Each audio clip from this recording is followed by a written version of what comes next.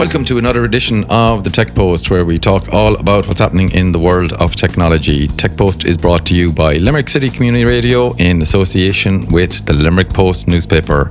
And Tech Post is sponsored by the IE Domain Registry, who handle all the .ie domains in Ireland. Go to www.weare.ie for more information. So, welcome to a June edition of the Tech Post with the lovely sunny weather that we've been getting over the last few weeks. It makes it hard to record inside, doesn't it, Dave? Well, for one, I thought you were going to say the lovely Dave the Don.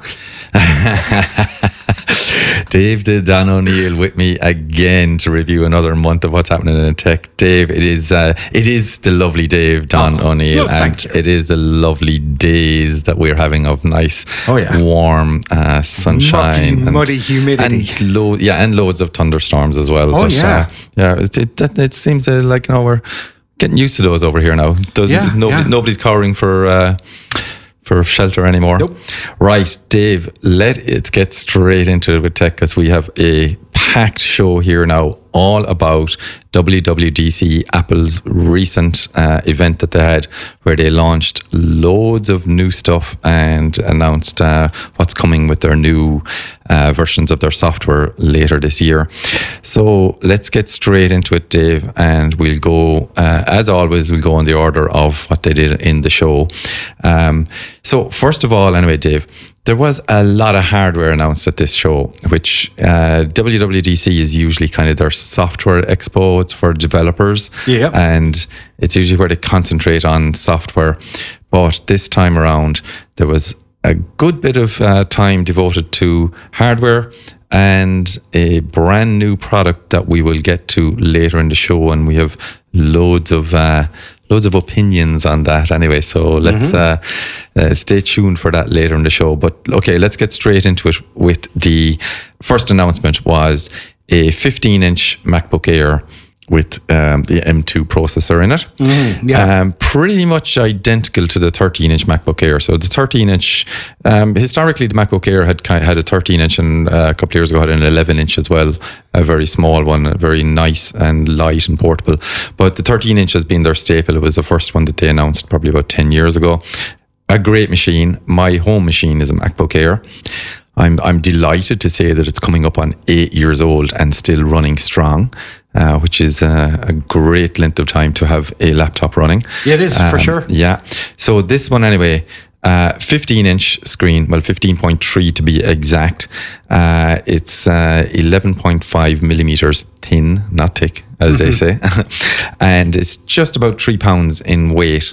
The big difference between that and the 13-inch, they're almost identical, but the only difference in the 15-inch, they have a 6-speaker system, so you've got better audio out of it, and that's just simply because they have more room to put in the speakers. Right, yeah. The battery is still touted as kind of the 18 hours battery, which is pretty much the same as the 13-inch, and I suppose the reason that they're not, you have more space to put batteries in, but the reason that they're not getting more time out of it is because you're driving a bigger screen with a higher resolution. And as I said, the M2 processor inside it. So that with the pricing changes on that, you now have the 13-inch coming in at €1,350, the 15-inch at $1,649 or $1,650, and the M1 13-inch still remains in the lineup at a very reasonably priced $1,229. Okay, yeah, it's not too bad. Yeah. So I think it's great to see them adding stuff to the lineup. Like it just means that they're rounding out the different lineups, that you're not stuck to, like, if your budget is the Air and not the Pro, then at least you have two options here. At least you have screen size options here, that you're not just saying, here's the 13-inch, that's in your budget, away you go. Now you have a 13 and a 15-inch, and then when you go to the Pro, you have your 14 and 16-inch. And the Pro have other features. But most PC laptops are 15-inch, you know. You can obviously get other sizes, but 15 has kind of been the standard, you know what I mean? So it's a good thing that they've finally done this. I'd say it's about time. Yes, correct. Yeah, I do think. But the MacBook Air is pretty much like their most popular machine, I would say, that they sell. And I think this will sell like hotcakes as well. I do think when I do get to upgrade, if I was going to buy a laptop again, I probably would buy the 13-inch again. Would you? Yeah, because if I'm using it like on the couch at home, 13-inch is perfect in size for what I want to do. And then I can just go into my desk and plug it into the external monitor and use that when I need to. So I don't think I wouldn't be on the move enough with a laptop to require the 15-inch. So after that, then they announced an upgrade to the Mac Studio. They're now coming with the M2 Max and the M2 Ultra chips. Yeah. The M2 Ultra can go up to 192 gigabytes of RAM. And remember, these are system chips. Everything's on the chip. So RAM, CPU, GPU, everything is done on one system. So you've got huge bandwidth for data transfers between CPU, RAM, etc. So that's why you have your unified memory that is locked to the size that you buy it at. Yes. So you cannot. These are not upgradable. And I don't know. I think the upgradable RAM situation with Macs is kind of a bit of a misnomer anyway, because like, they handle RAM differently to Windows PCs. So how it all operates, like something with 32 gigabytes of RAM can do more than what most people with a PC can think it can do, because they handle the whole thing so much differently. So they're quite capable, and going up to 192 is pretty good. It can handle 22 streams of 8K video. Yeah, I saw that. Yeah, that is insane. That's like, to be able to, like, I don't know, it's just how they do it, it's amazing. The GPU performance out of this thing must be insane. It's something like 50% faster video processing over the M1, and the pricing was 2450 for the Max and 4899 for the Ultra. So they're pricey machines, but all the reviews I have seen on them, pro users will be very happy with these things. When did the first generation of those studios come out? Was that only a year ago? Yeah, it's just over a year ago, I think. Wow. Yeah, I was surprised how quick they got the update to the M2. Yeah. So I think it's just over a year ago they came out. And they're like, everybody who's used them have said these things are just insanely fast. So for a normal user who previously was using a Mac Pro, and spending like 10, 12 grand on a Mac Pro with all your like afterburner cards and everything inside in it, these things seem to be able to do exactly what those people need. Well, I have some thoughts on that, but it depends on what you're using the Mac Pro for. Right. Like if you're let's say a graphic designer and you can make do with 192 gigabytes of RAM, which you probably can if you're a graphic designer, then that's fine. But if you're doing, let's say, I don't know, much more graphically intense stuff, let's say you're 3D modeling and stuff like that, you might run into a wall. Yes. Maybe. And that is, I would love to see somebody taking like a 200 or 300 gig 3D model and throwing it at it to see what it does with it. Yeah. I mean, like, we couldn't possibly test this because we don't do that sort of stuff anyway. Yeah, well, I don't have $5,000 to spend to just get one in as a test. But one day I might be sitting in front of one, who knows. Now, speaking of the Mac Pro, it finally arrived, finally dropped, the Mac Pro with the Apple Silicon. The final machine, the final Mac to be migrated from Intel. That's right. To long the awaited Apple Silicon, and it's been a long time coming. It's probably about a year late, really, because they did say at the very start that they were going to migrate within 2 years, and this machine, and I presume like what we just talked about, the RAM constraints are what held this up. That they needed to be able to get a machine with enough RAM in it. That's true. And see, that's the point I was going to make. I'm just wondering, because the most recent version of the Intel Mac Pro, I wonder how much RAM that could take. I can't remember what the restriction was. Terabytes, I think. I think so. Yeah. And that's the thing. Some people were tricking those out big time. You know what I mean? So those people are not going to be in a hurry to upgrade. No. I suppose it depends again on what your use case is. So now with the Mac Pro, okay, so unlike the Mac Studio, which is kind of contained in the box, The Mac Pro has the PCI expansion slots, so you can put in like video cards. Well, no, sorry, cards, no. sorry. I'll correct myself on that. Video input, video capture cards. Yes. Right. So if you've got some good external camera that you're out shooting footage in 8K on, you might need a good card for transferring. You can put your audio cards in, your networking cards, your storage cards. So it has the expansion for that. But again, you cannot put in RAM or GPU. There is no external GPU support on this. You're using what's built into it. Now, here's the rub. What they said was, with the GPU performance of the M2 Ultra, it is the same as putting in 7 afterburner cards in an Intel Mac. All right.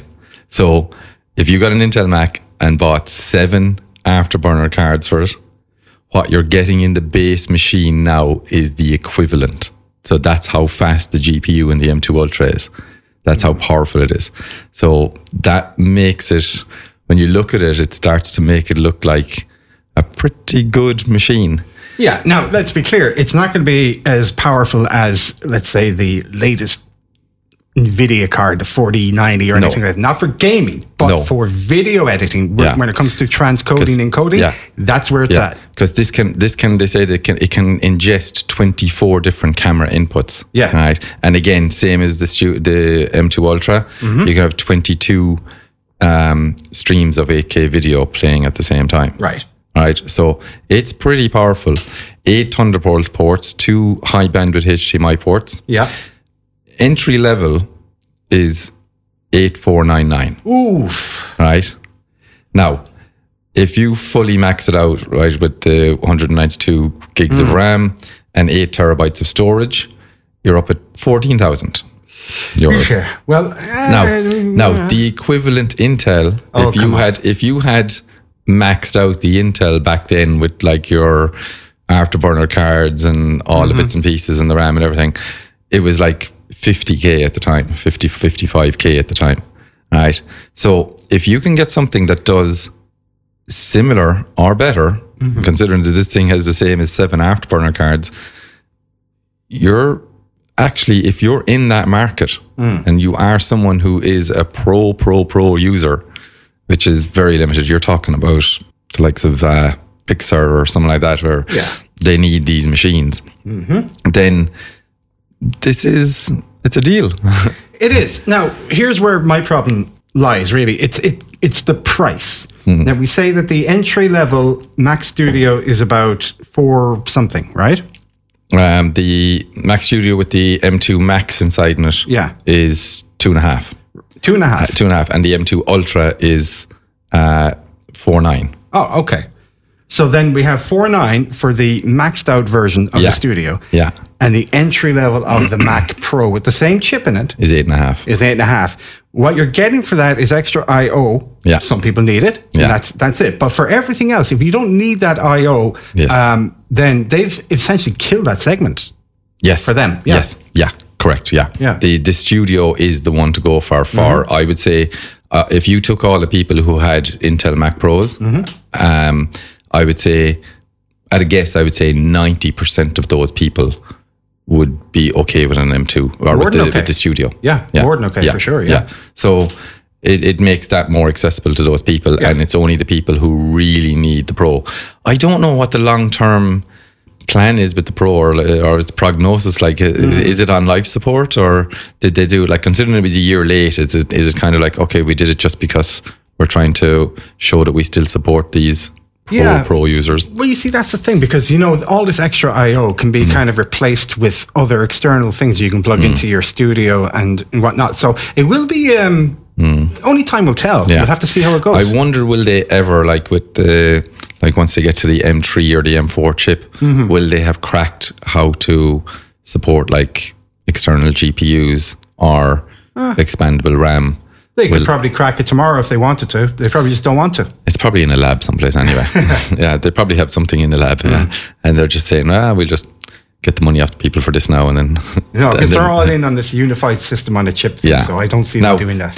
Like I have to say, the unified system on a chip, like when you think of it like with your phones and everything like that, and your tablets and your watch and whatever, like the system on a chip thing has been tried and proven, and it is like even your games consoles, it's all system on a chip stuff now, and it seems to be going that way.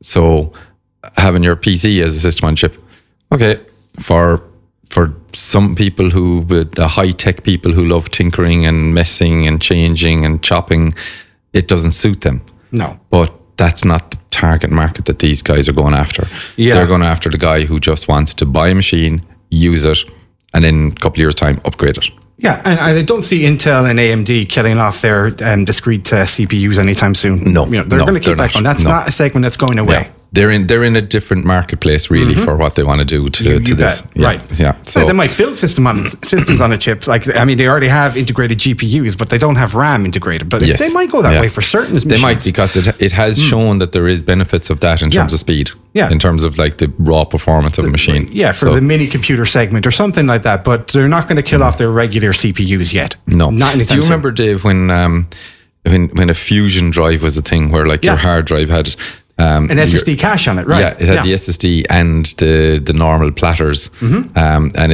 the operating system dynamically kind of said, okay, your most common stuff on your operating system runs off the SSD, and your long-term storage, like of photos and videos, goes onto the slower thing. You're right. I wonder, in the future, are we looking at something like that with chips, where you have your fast RAM that's local and your external RAM that's a small bit slower? Yeah. Look, nothing's impossible, but you'd have to build that into the operating system schedulers and all that kind of stuff. So it would be complex, and it might, I don't know. Someone's thought of it, though, I guarantee you. Oh, guaranteed, yeah. They're testing it, right? It's in testing, folks. Yeah. I'll further my own development on it. I'll let you know. I'll report back on it. Right. Okay. So that was their first part of their hardware exhibition in WWDC, and then they moved on to software. I feel like I'm going to be talking a lot on this part here, Dave, because I know you're not really interested in any of the iOS's, iPad OS's, Mac OS's. Yeah. So well, I just found out my iPad is not going to get the new one. So is it not? No. It's just it's the first year now that it's no longer supported. So it's the very first 9.7 iPad Pro. All right. Okay. Yeah. So that must be 5 or 6 years old now, is it? Yeah. Do you know what? It's more. I think it's like 2016, 17 or something. Oh, wow. So, yeah. Okay. So you've had support for 6-7 years. So yeah. Which isn't bad. No, not at all. Not at all. Yeah. No. Actually, just thought of something there, Dave. I had in my notes and I'd forgotten to go over it because it was just something that, the way the EU are going after, considering we're just talking about system on a chip and all enclosed devices, the way they want everything to be USB port. Oh, and yeah. I think like it's only a matter of time before the iPhone and everything. Like a lot of the devices coming now are USB-C. So like you're I think the remote that comes with your Apple TV, what else? The iPads, a few other bits and pieces have gone USB-C already. So it's only a matter of time before the rest of them come out with the rest of like the iPhone and stuff like that have the USB-C in it. But the EU are now trying to say that they want to mandate every device, and I'm talking about everything, to have replaceable batteries. Absolutely everything. If you sell an electronic device, it has to have a replaceable battery in it. How are they going to do it? Well, they're trying to force it in at the moment and say that by I think it's 2020, it's either 2025 or 2026. Yeah, everything sold has to have a replaceable battery. Now, I think they could do it as like if it was a modular thing you could eject from the bottom or something like that. Yeah. So, like I don't know, like considering the way things have gone with your water resistance, dust resistance, all that kind of stuff. Once you start saying replaceable batteries, it loses a lot of that. Loses a lot of its IP rating when it's not a fully enclosed device. Yeah. And I have no idea who's making these decisions or what they're doing it, because I remember when I did have Nokia phones and Motorola phones that had replaceable batteries, I never had a spare battery. I think I had one phone ever that I had a spare battery for. And the only reason I had a spare battery was because I had the same phone previously. Yeah. So when that died, I kept the battery. But I don't it was one of those things that was like in the bottom of my laptop bag, and I probably had to use it once, and when I put it in, found out that it was dead as well anyway. So I can't remember, and I don't remember or know of anybody who went around with a spare battery in their pocket. So, No. Yeah. I bought a new battery once. My first 3 smartphones had battery hatches, and then the fourth one I got was a Google phone, and that's the first one that didn't. Yeah, back in 2013, right? So, and you could buy and replace a battery. You still can with these things. If you take it to someone who knows what they're doing, they can open them up and put a battery into it. But the battery technology is there. Like my phone that's here is beside me is about 4 years old. It's still perfect, still running. I don't need to replace the battery in that. I think we're losing something here by having replaceable batteries. And it's not just phones. It's going to be every electronic device is what they want. No matter what you have, if you've got something with a battery in it. So there's going to be small devices, different things, smart home stuff and everything. How the hell are they going to make those with replaceable batteries? Right, because the battery design sometimes is so sleek. Yeah. That it has to fit inside the chassis a certain way in order to get everything in there in a light chassis that would use less materials than a bigger. Yes, so they're not thinking this through. Yeah. And that means all laptops now have to go back to replaceable batteries as well. Everything. What you would call it, the thing at the back that you can just flip off. Yeah. And again, when are they ever, like, how many times have you ever bought a replacement battery for any laptop or anything like that? It's ridiculous. Pretty soon the EU, they're going to want us to all run like a phone with the same operating system. So we'll just kill iOS off and use Android. Will we all together? Come on. I knew you would advocate for that anyway. Right, let's get on to iOS. So I'm going to run down through these quickly enough. Right, so the main highlights are custom contact posters, Dave. Custom posters for your contact card. Yeah, I know. Live voicemail, which means it'll transcribe the voicemail of the call. So if you don't pick up a phone, it goes to your voicemail. It will show you on screen a live transcription of the voicemail that's coming in. Right. So let's say you were in a meeting and you can't take a call, and then it starts showing you something that is urgent. Right, you can see that something like whatever it is. I want to caveat that. Don't know if that would work here. No, I actually have it. I have it here in my notes there. Look, Dave, probably not in Ireland. No. That will be US only in the same way as the visual voicemail at the start. Right. I can't see the carriers. Considering the carriers over here still don't support eSIMs in mobile devices, which I've been asking for a long time. You have? Yes, and they still don't support it. Crazy. Which is, in this day and age, I don't know what's going on with them. Right, and so that's the live voicemail in the US probably only. What they said was one of the biggest requests, leave a message on a FaceTime call. So if you FaceTime someone and they don't pick up, you can leave them a video message. Yeah. So that's voicemail for FaceTime. So it's fine. Yeah, actually I can see how that would be handy. Messages are getting updates with search filters. So like if you search, you can do additional things. It's like if you can have multiple searches in one kind of thing. So you can look for a person's name and then a piece of text within that chat. Always handy. Yeah, better search is always good. The ability to transcribe audio messages. So if somebody sends you an audio message, it will give you a transcription of it there in front of you as well, which is great for accessibility. A thing called check-in, which means that if I'm leaving someplace or somebody is leaving a place and they're going home, they can do this check-in thing where it will allow the contact that you're checking in with to see your location and your status, and it'll automatically let them know when you get home safe and sound, kind of thing, when you arrive to your destination. Can't argue with that. Yeah, you can do different things like tell them that, like, so if you get stuck in traffic, hey, I'm going to be 15, you can just with a tap of a button let the person know that your ETA has changed, things like that, which is very good for safety. I like that. Absolutely. You wouldn't want to use it if you're forgetful, though. That could be, that can get a bit messy. Get home and then suddenly someone's calling the cops and, in bed asleep. I forgot about that. I think there's a lot of automation inside it anyway. Yeah.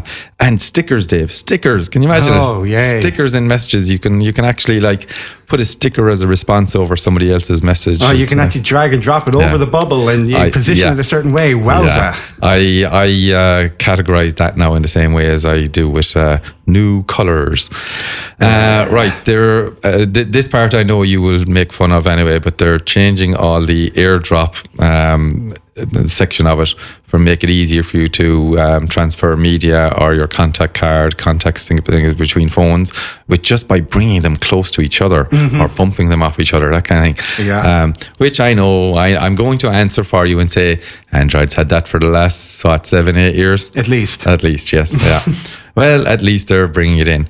One thing I did like with the new AirDrop is that if you start to transfer, you can walk away from the person. So if you were sending them like 10 long videos, you don't have to stand with the phone in range all the time. You can start the drop over Bluetooth and walk away, and it will continue that transfer over the internet. wow, not bad. Which is good. I like That's that. good. I did like the name that they put on for sharing contact cards. They call it name drop. I did like that. What else is coming to iOS 17? A SharePlay API, so you can do your all different apps can tap into SharePlay. Better dictation and autocorrect for when you keep typing that, as they said in the video, that ducking word, and it will learn your autocorrect.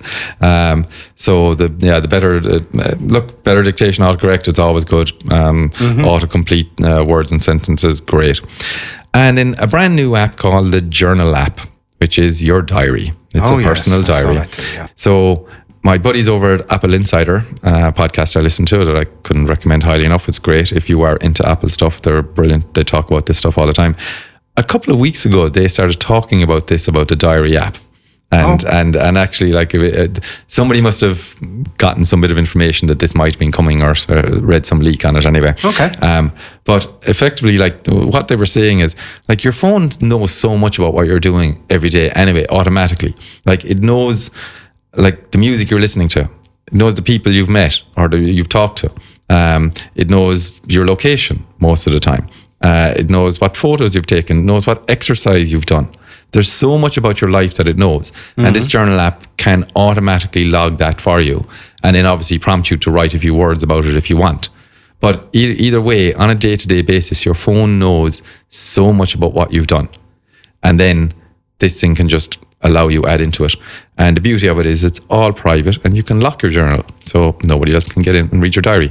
Now, I look at that and I say, great, I'm not going to be writing a diary every day anyway. But if you're on holidays, you can keep a track of what you did every day, where you went and what you think about this restaurant or this sightseeing tour you went on. Great for stuff like that. No, but a lot of people are into that stuff. Yeah, and it's cool. But I could see myself using this for certain things for work.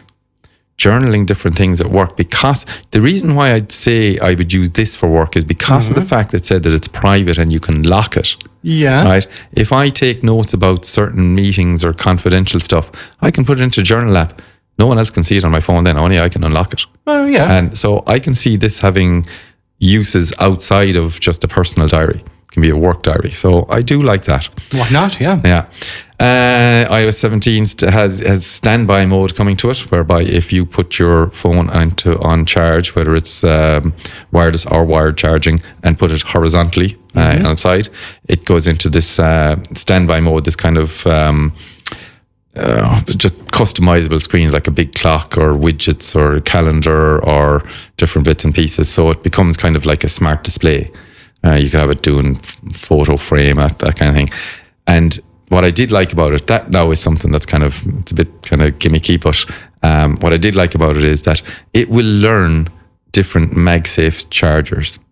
So if you have a MagSafe charger at home or working in the car, you get in and you put it on, and it will know what MagSafe charger it's connected to, because obviously each unit has its own ID, and you can customize your screens based on what charging stand you put it on. Cool. So if you have it in the kitchen, it can come up and start showing you things like music or photos and things like that. If you put it on at night in your bedroom, it will come up with a clock and maybe your when your alarm is coming up, your next alarm, and what your calendar is for the morning, that kind of thing. And once the room goes dark, as in lights are off, it goes into this red mode. So everything, the screen goes red. So it means that you're not getting that drenched with blue light to stop you from sleeping. Well, I was thinking that it was like the devil had visited at first, but then I realized, remember the old alarm clocks with the red screens on them? There you go. There's a reason for that color. Yeah. The red is non-intrusive to your eyes at night. One thing I did read afterwards anyway, they didn't show it here, but the screen goes off if you're not looking at it.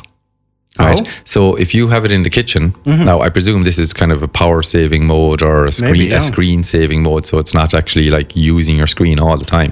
So if you're in the kitchen and you're doing something and you look at it and you check live scores or something like that or whatever, the screen's on, you look away and you go doing something, the screen will go off. And the very second your face comes back and looks at it again, the screen comes back on almost instantly. It knows that you're looking. Okay. Which is very good. Yeah, it's kind of a cool thing. But at the same time, I hope you can turn that feature off, because if you did want it as just a permanent on display that anybody in the room can see, not just you. I don't want it using Face ID so that it only sees me and turns on for me, and then it's blank for everybody else so nobody else can see the time or the photos. What's the point in having it as a photo frame if no one sees your photos? Yeah. Only you. So anyway, that's... makes sense. Yeah, so that's the standby mode. A great addition that I love, and this is across all devices, no more Hey Siri. Siri is now just Siri. Actually, which is... Oh, there I go. Look, I'm after setting off my phone. Right. Oops. Yeah. I do... Well, I suppose for people listening to podcasts and everything, because of before you could say, hey, or whatever, or you could just say something about Siri. Now that you're going to be able to say it, for a second you say the word, she's going to activate anyway. So I hope I don't set too many people's phones off anyway with that. The phones and electronic devices have gotten good at knowing whether it's a real person or whether it's coming through recording or not. Yeah. So it's very rare that anything I'm listening to will kick it off nowadays, but it's still possible. Anyway, at least they're getting rid of that. It's going to make it more conversational when you're, and there is follow-up mode as well. So Alexa has had that for a long time. Yeah. Which I've probably just set off a few people's Echo devices now. Offline maps coming to iOS 17, and which means you can select an area. So if you're traveling, say you're going to someplace and you know you don't have your data roaming or something like that, heading off to the States, you can select the area that you're going to, like Florida, and say download that. It'll show you what size it's going to take in megabytes. It'll download that area, which means when you're driving, you don't have any data charges for being on the maps, on Apple Maps. All right. Which is great. Pet recognition in photos, Dave. Wow. Now you can label your photos by your pet name and it will know which pet is which. Great. I'm not telling any of you my pet name. I won't even... we might run a competition on that. What's Dave's pet's name? All right. Lastly then, you can share your things that are in your Find My network. You can share them between members. So up to now, say if you had an AirTag, and let's say you had an AirTag for your luggage or one of the kids or a pet, right? Then you're the only one who can see it. Now you can share it with other members. I think it's up to 5 members or something like that, okay. Which means they can all track the same device. So, which is great. So I think for certain devices, it's brilliant that everybody can track it. They have the option, right? Yeah. So it means that if you're sharing it with, like, if you're traveling with someone and you share this device with them, at least if you walk away from your bag and you've got an AirTag inside your luggage, at least they're not getting an alert saying, hey, this bag is tracking you, which happens a lot in families where all you do is walk to the toilet, and then by the time you come back, everybody else that's around you has got a thing saying, hey, someone's tracking you. So anyway, right. So that is iOS 17. Okay. iPad OS 17. Pretty much everything that I just mentioned. Interactive widgets, which means that your widgets on your lock screen and your home screen, things like that, are interactive now, where before they were just informational. They displayed. Now you can have things like to-do items on them that you can tick. So they're interactive. You can now also customize your lock screen on the iPad with live activities and different things like that, different widgets, which I think was just iPhone last year, I think they brought in. One thing I liked is better PDF support. So filling in forms, you can take a picture of something now and make a PDF out of it and fill in a form. You can, if somebody emails you a PDF that has a form in it, you can fill it in and apply a signature to it, and then save that as a form that you can send back. So that's great. And PDFs can be in notes as well. So you can put a PDF into a note and scroll through the pages of the PDF while you're in that note. That's good. Which also includes annotation of the PDF, so you can mark it up and collaborate with other people. So I could share a note with you, put a PDF into it, and then we could go and mark it up and say, okay, that needs to move here, or that's wrong there, or highlight spelling errors, things like that. Live collaboration. So if I circle something on my iPad, and obviously this will carry over to the Mac and the phone as well. I could circle something, that circle will show up on yours straight away as well. So live collaboration. So that's great to have PDF support in Notes anyway, because PDFs are so ubiquitous nowadays. Right. Big thing for the iPad OS, external camera support. Oh. So it means that if you plug an iPad into like a monitor that has a built-in camera, or a USB camera into it, you can have a secondary camera outside of your iPad, which is kind of handy. And as I said, all the other stuff that's coming to iOS, and I presume most of the stuff there that I've said, like with the PDF stuff, is coming to iOS as well. So that is iPad OS. Let's move on quickly to Mac OS 14, which is now called Sonoma. And they led with amazing thing, new wallpapers. Wow. That is every year they manage to pull it out, don't they? I know, yeah. They come up with something, wallpapers, new wallpapers. Wow. Not even worth to mention, which I just mentioned it. Right, okay.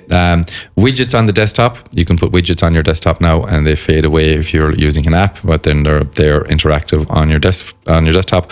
And if you have an iPhone only widget, say like you had an app on your phone that for your car or something like that, you can put that widget on your Mac desktop, and whenever your phone's in range, that widget becomes active. So you can interact with it. I'm getting flashbacks of Windows Vista here. Yeah, actually, yeah, there is a bit of that, all right, isn't it? They did a bit about gaming, this new game mode, which if you put the computer into game mode, it really ups your CPU, your GPU for that app. Your Bluetooth sampling rate doubles. So like your audio reduces the audio latency if you're using Bluetooth headphones. If you're doing if you're using a game controller, your Bluetooth sampling on that, it's all double. So it really intensifies for gaming only, and all other tasks get shunted to the background. So they seem to be starting to look at the gaming area, and they introduced a thing called Game Porting Toolkit, which means people who have Windows games can put their game into this game porting toolkit, and it will show them how they can easily get this running natively on a Mac. So they seem to be starting to kind of push into that area. It'll be interesting to see how that goes. I'm going to keep an eye on that closely. Yeah, they've been creeping in a little bit. They have, yeah. And I think it's simply to do with the fact that their GPU performance is so great at the moment that they can now outperform a lot of the consoles. They can, but see, that's the thing. It's great in terms of video transcoding and stuff like that, but I can't see it beating out like maybe the consoles from a few years ago. But I just don't see a GPU, the technology being there. Yeah, it will be interesting to see how they go on that. Right? Okay.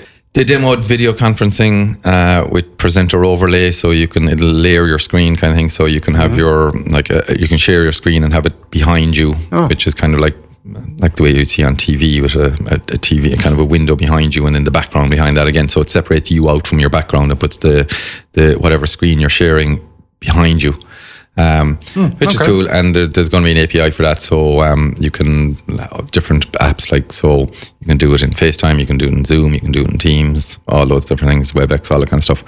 And then they demoed this thing of reactions, whereby if you put your 2 thumbs up, it gives fireworks behind you, these kind of things. I was like, oh my God, that stop tinkering with these little gimmicky, I don't know, it was just very naff and odd. I don't know, I just didn't like it.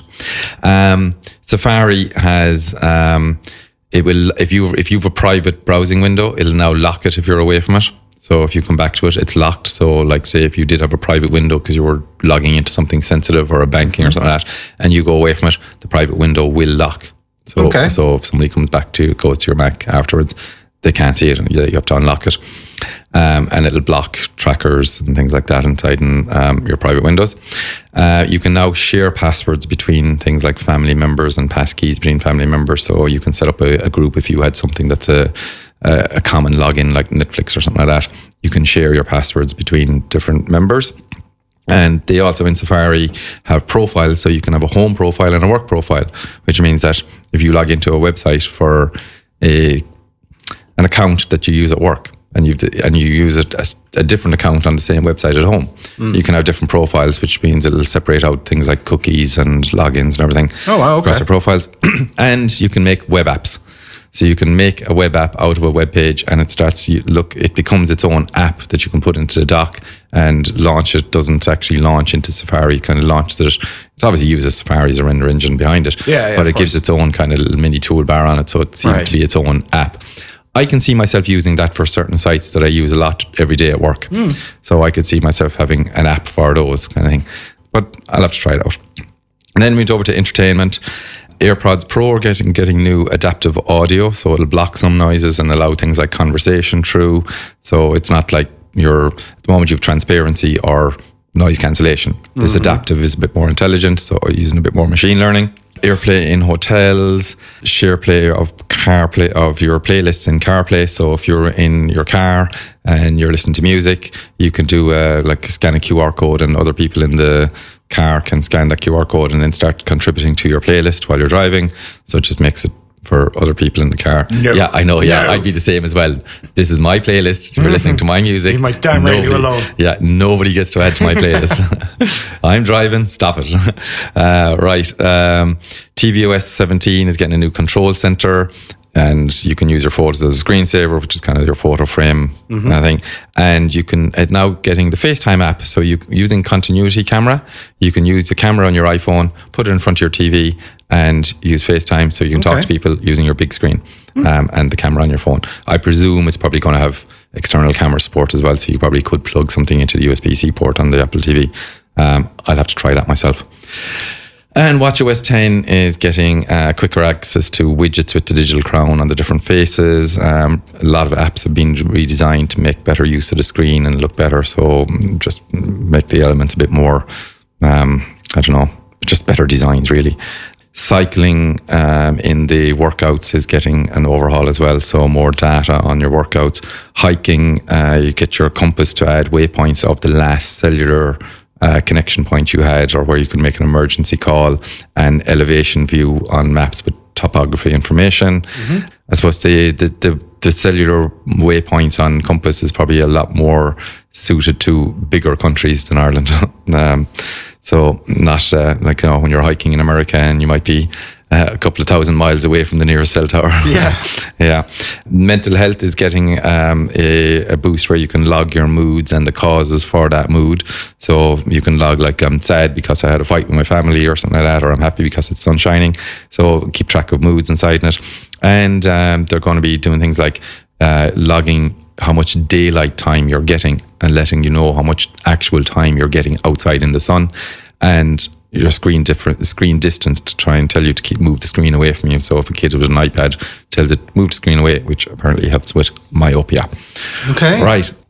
All those are in beta at the moment. Do not install betas. Or do, if you know what you're doing. If you know what you're doing. All right. Okay, Dave, the best for last. The next section, finally. Crown jewel. Yeah, finally, they brought back the one more thing. Steve Jobs' signature sign off at an event. One more thing. And they brought it back. And this was something altogether.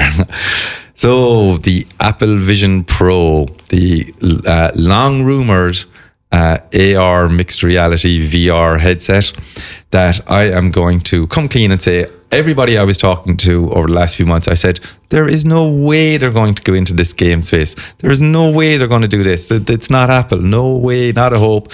God put the house on it that there's no way they're going to do this. And I am totally wrong.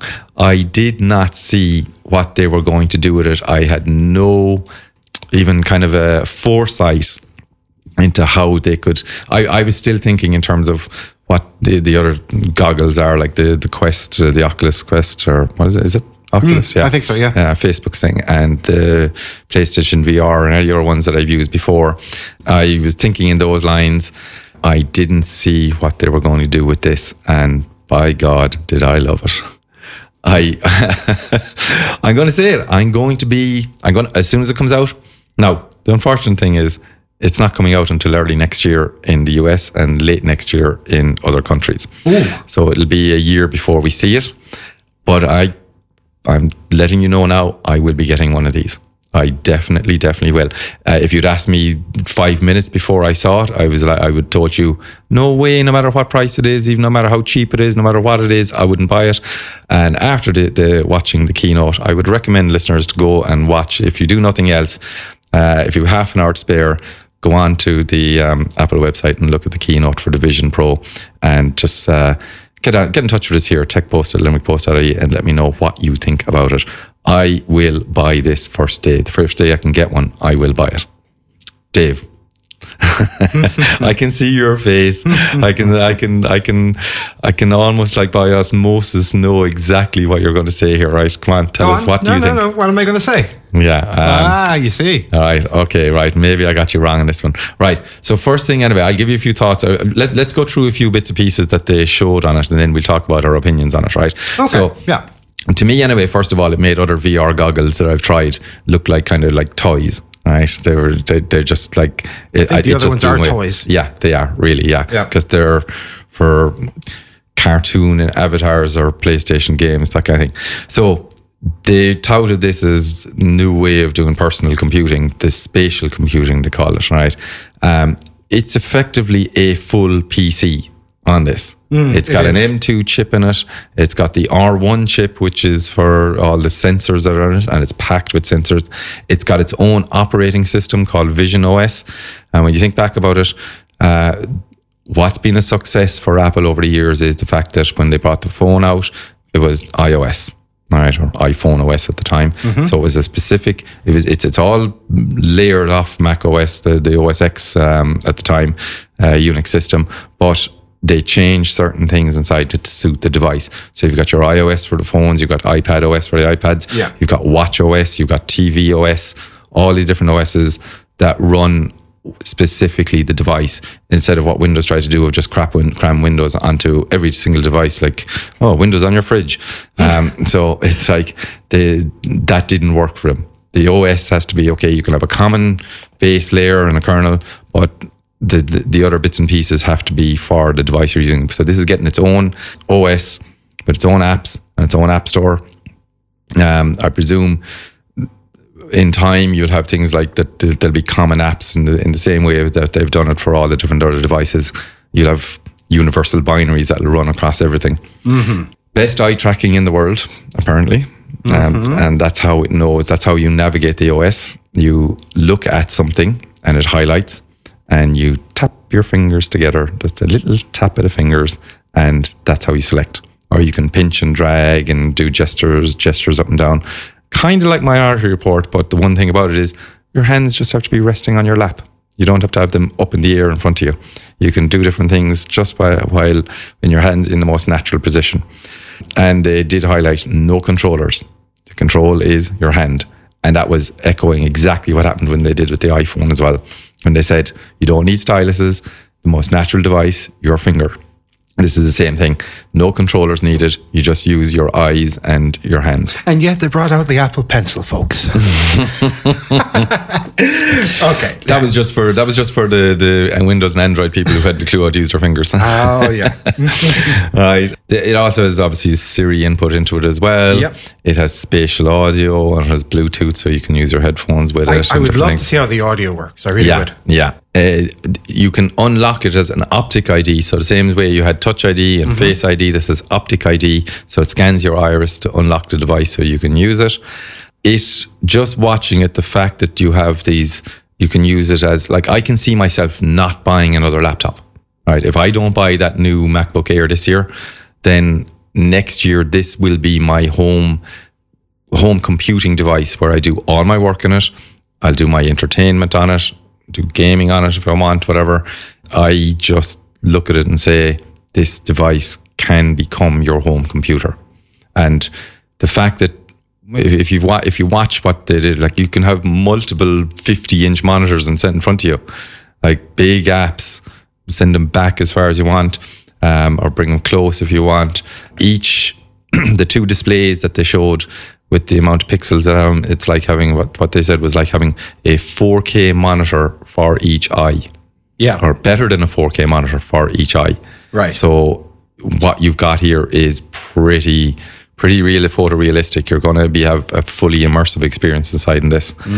Button up in the top left for taking photos with it, because it has front-facing cameras where you can do 3D recording. More on that in a while. And then a digital crown, the same as the Apple Watch, up in the top right, so you can dial in or dial out how much of reality you want. So you can, as you turn it, you can have your environment wrap around you and dial out reality, or like actually, like as you're looking through it, you're seeing what it sees in the camera. So it's like as though you just have these ski goggles on and you see with very, very little latency, almost like imperceptible latency to a human, what's in front of you. So you can still walk around with these things and see everything in your room, and yet have a video call up in front of you or to your side, or something on or screen, whatever, or work, have your email or your messages up in front of you. So I do want to know how comfortable these things are. No, absolutely. And like, would sitting down on the couch in theater mode, watching the movie, would that be better than watching it on your 50, 60, 70, 80-inch TV? Okay, so probably. So full disclosure, I have done that with a PlayStation headset. Yeah? I have sat down on the couch with a PlayStation headset on and watched a movie in like the equivalent of a 100-inch screen or 120-inch screen. Right. I put it up big in front of me and sat there with the PlayStation VR headset on and being quite comfortable. Right. Lay down on the couch, put my head back and sat there and watched this thing and enjoyed this massive screen in front of me and enjoyed the movie. So I've done that. Yeah. So I would like to try it in this as well. Yeah. To see how comfortable it is to do that with this headset on. Did they give the weight? What's the weight? I didn't see that. I didn't see it either. Yeah. That's going to be an interesting one. You can swap out for people who need prescription lenses. You can swap out to get this, because the face mask part of it as well is customizable to different face sizes.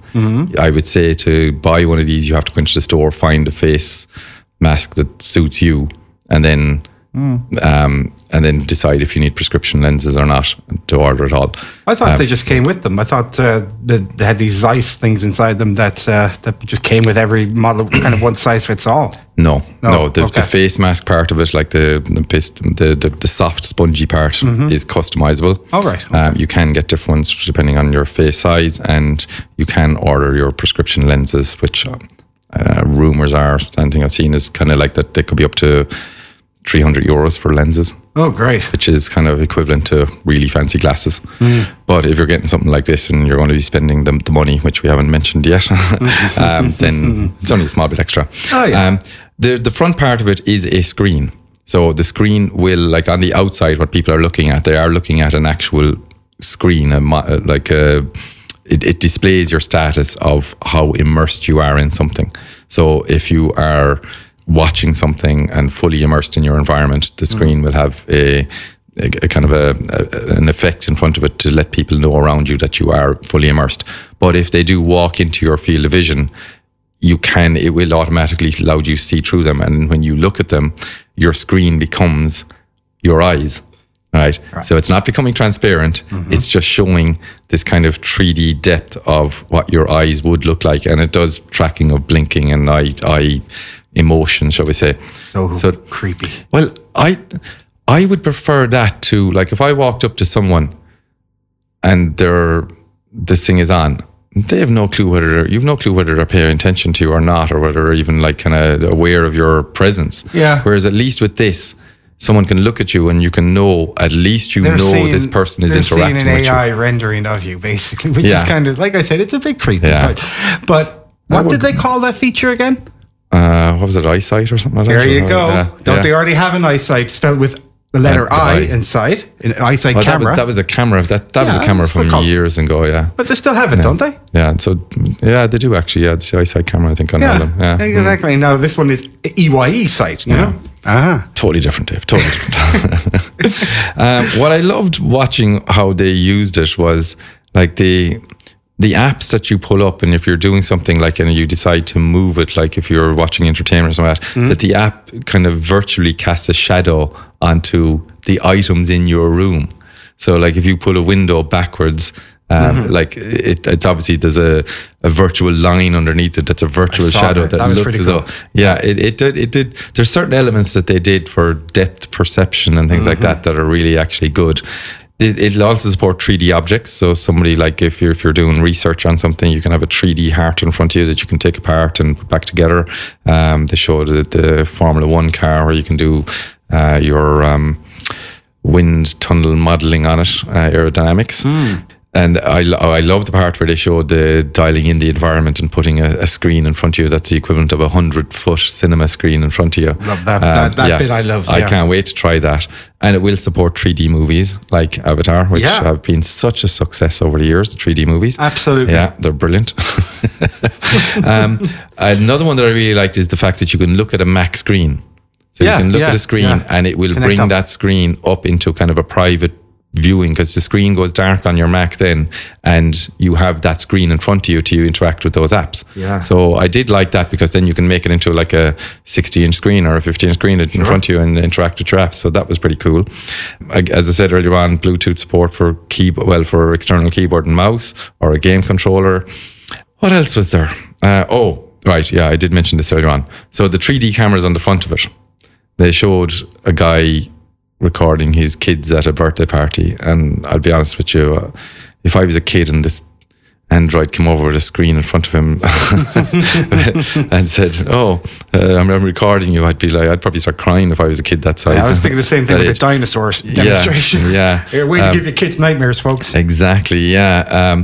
So I don't know, like the whole thing of like the recording with the 3D cameras was like kind of you just take off the headset and enjoy your kids. Just you're there at their birthday party, get that thing off your head and just enjoy your time with your kids. But I do see that coming to things like iPads and iPhones in the future, whereby like an iPad could be the thing doing the 3D recording, camera at either side of it, that can do the recording, and then that recording can be played back in 3D on your headset. Right, yeah. Okay. The power then is an external battery pack that'll give you up to 2 hours of use, and the battery pack has USB-C at the bottom of it, so you can just plug in the USB-C and just be constant power. And that battery pack kind of just on a lead that goes down to your pocket. I presume they did that to keep the weight off your head, because the battery pack is going to be a heavy little item. So if that just plugs in or runs down into your pocket, then it makes it easier for plugging in power and not having that attached to your head. Right. So it's a single person item though. Yeah. If you have it on, you're the only one interacting with it. All right. Probably. Right. So they're going to be relying on SharePlay and video conferencing and everything for talking to people or interacting with them while you're using this. But as it is, it's just a single person item. And I had asked you about this before we came on air, Dave.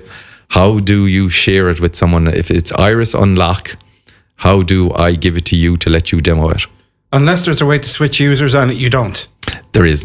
There is? There is. There's a thing called guest mode inside it. So if I'm wearing it, I can go into guest mode. I actually did a bit of digging on this because this was my big question. Did a bit of digging. You go into guest mode and it will show up a PIN number on screen, and then I can hand it to you and then you put in the PIN number. So you have something like 5 minutes to put in the PIN number. Right. And other than that, it's locked and it won't unlock because it unlocks with your eye. You'd probably be behind a bit of a gated, segment of the OS that you can't run everything. But yeah, and look at different files and stuff like that, whatever. I can't wait until third parties start developing stuff for this, like accessories. Right. So you mentioned a while ago the Apple Pencil. I'm sure there's going to be some sort of pens for drawing in the air, things like that, different bits and pieces that are going to come with this, and the apps that third parties are going to make for this. I can't wait to see it. And the price, Dave, before we finish up, it's going to be roughly about €4,000 when it hits here. Minimum, yeah. Right, so it's $3,500 in the States. That'll be about $4,000 plus taxes. So you're probably talking about 4,400 or 4,500. Now they haven't opened pre-orders yet, have they? No. Okay. No. It's only in developer at the moment. Right. But as they said, if you were to go and buy multiple big screen monitors and a sound bar for spatial audio and a computer and a big screen TV and all the different things, you still would probably be spending roughly what this is going to cost on its own. Right. The only thing is, if you did spend that money on all those things, you can share it with everybody in the family. You can all watch TV at the same time. This is a single person item. Right. But I still want one. I know what you're saying. Look, I'm not as passionate about it as you are, but kudos where it's due here. It's a pretty neat machine. They're right. There is nothing else like it. Yeah. And if it wasn't $3,500, I might get one. Well, I can't wait to see where this goes in the future, when in 2-3 years to 4 years time, in the same way as how the iPhone developed. I can't wait to see where this is in a couple of years time, when it's lighter, faster. Yep. And we'll be looking back at that and laughing at it, basically. Considering that they call this the Vision Pro, will they bring out a Vision without the Pro? Without the Pro, that'll be cheaper. It'll be the one-eyed version. Yeah. So right, Dave, that is another episode where we talked all about WWDC. Indeed. I had loads of other stories that I want to talk about, but we will save it for the next show because there was so much to pack in that. So Dave, thanks a million for that. Dave, talk to you again soon. Bye. TechPost is brought to you by Limerick City Community Radio and in association with the Limerick Post newspaper. It also goes out as part of the podcast feed from the Limerick Post, where you can get this show and loads more great shows. Please give us a rating and review if you like this show in whatever podcast app you use. Theme music is by Dylan Flynn and the Dead Poets, and you can get their great music on Apple Music and Spotify, and production assistance from Eric Fitzgerald.